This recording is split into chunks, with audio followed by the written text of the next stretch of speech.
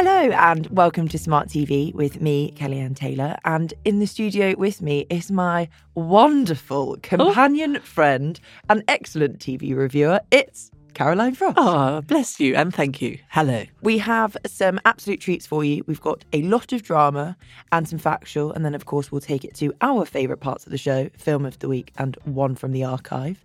To start off, we have Doctor Who, which is returning to BBC One on Saturday at 6:30pm.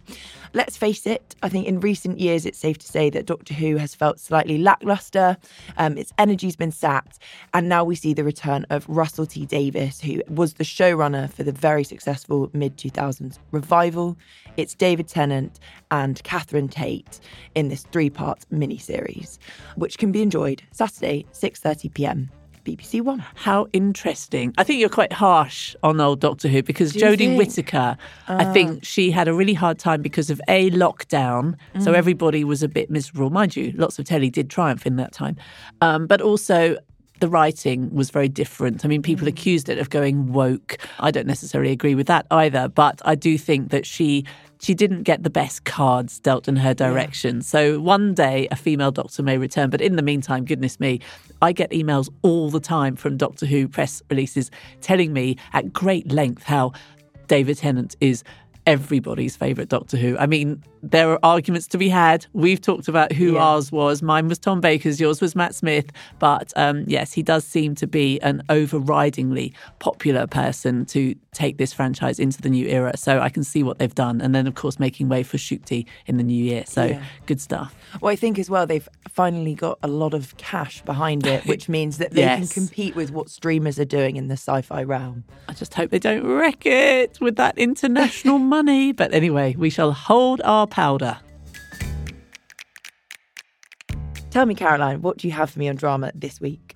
Oh, right. This is good fun. So this is The Couple Next Door, which is exactly what it says on the tin. It's so weird because, say, 30 years, 25 years ago, this would have been a sitcom, probably starring Richard Briers, probably co-starring Felicity Kendall or some such. Instead, we have a dark suburban drama. I've written my column this week in the Radio Times about why we go back to these very ordinary sounding and looking dramas, all about the curtain twitching, all about what the neighbours are up to. And because it's 2023, they make no bones about it. I don't know how else to describe it. It's about wife swapping. There are no pampas grasses in the front garden, but there could be. So we have the very understandably irresistible Eleanor Tomlinson from Poldark, and we have her equally seductive Sam Heughan from Outlander. So there's a lot of period drama alumni pairing up in this. Anyway, off they romp with, guess what, complications for the close. If you enjoy quite predictable, but nevertheless curtain-twitching, page-turning drama, I guess this is the one for you this week. Starts on Thursday, 9:15pm on Channel 4. What's going on at 9 o'clock? Strange. Perhaps that's another Bake Off extended episode or something. Anyway, The Couple Next Door.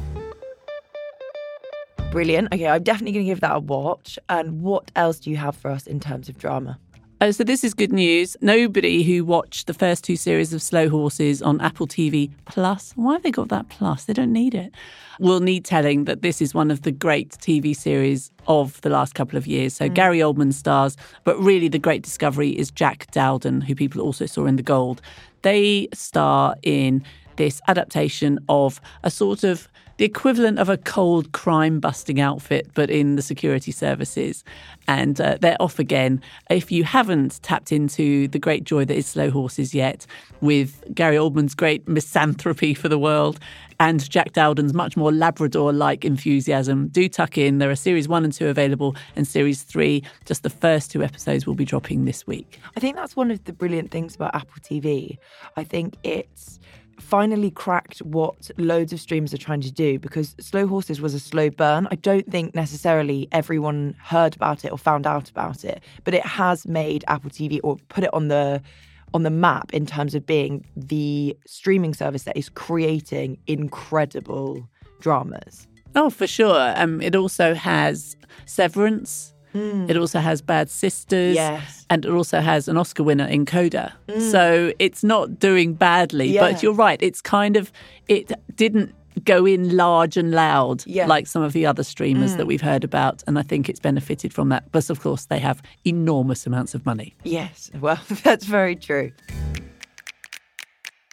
So this is a factual offering from this week. It's B&K Tempest, BBC Two, on Wednesday at 9 p.m. And of course, you can catch up via iPlayer. For those of you who don't know who K Tempest is, they are a poet, rapper, playwright, one of the most exciting artists working in Britain today.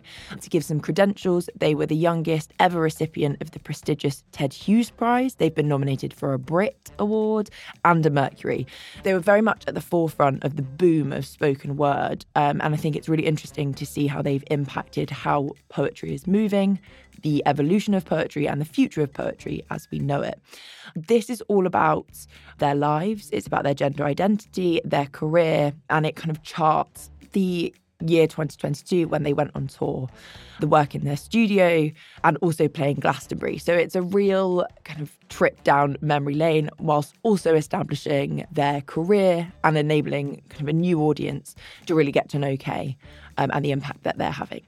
I was already a fan, but I think this will introduce them to a brand new audience. So this is B&K Tempest, BBC Two, on Wednesday at 9 p.m. Caroline, over to you. Something completely different. Some may say that Ronnie O'Sullivan is a poet with the Q. Ah, yes, I saw what you did there. Little bit anguished, that one. So there is this running series of, I would say, quite hagiographic, intimate documentaries. They're press releases masquerading as behind-the-scenes Access All Areas documentaries. We've seen them. David Beckham, we've seen Wayne Rooney. The recent one was Robbie Williams. All quite interesting. But this one, Ronnie O'Sullivan, The Edge of Everything, really does promise something very different because he makes no bones about it. Despite being the all-time most talented player on the Bays ever, he is also the least happy. It makes him miserable. So the cameras follow him into very dark places.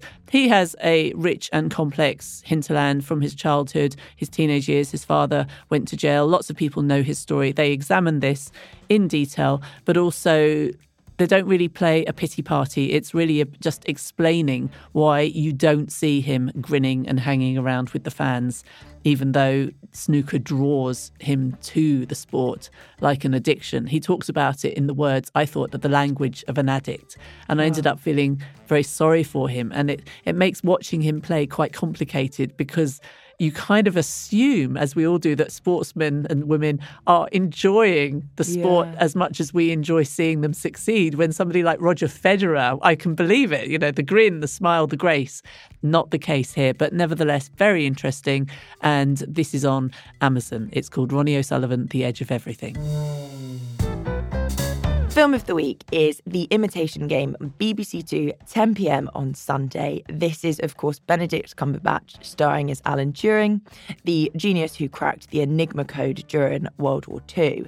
Now, I think what's interesting is the script doesn't really allow us to delve into Turing's homosexuality. It hints at it, but it's not overt. But it keeps you gripped because it explores the brilliant mind of this war hero. It's Oscar-nominated Cumberbatch, who is outstanding as the lead, but there's also, and I think what's worth tuning in for, is the excellent support from Charles Dance as his boss and Keira Knightley as his fiancée.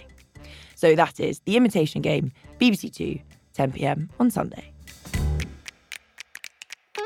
Caroline. Lovely. Take me to the archive. Okay, one final offering is that if you liked or will like The Couple Next Door, of course, you need no reminding that the most successful of these great curtain-twitching shows is Dr. Foster. And so this is my message to you that both series are available on the iPlayer. And I did go back because I was writing about this particular genre of drama, and I thoroughly enjoyed Dr. Foster all over again, even though we all know events are leading to that dinner party. My goodness, Suranne Jones makes a good job of getting us there. So go and enjoy that once again. That's all from us this week. Do let us know what you're watching. You can write in on podcast@radiotimes.com. But until next Friday, Happy viewing!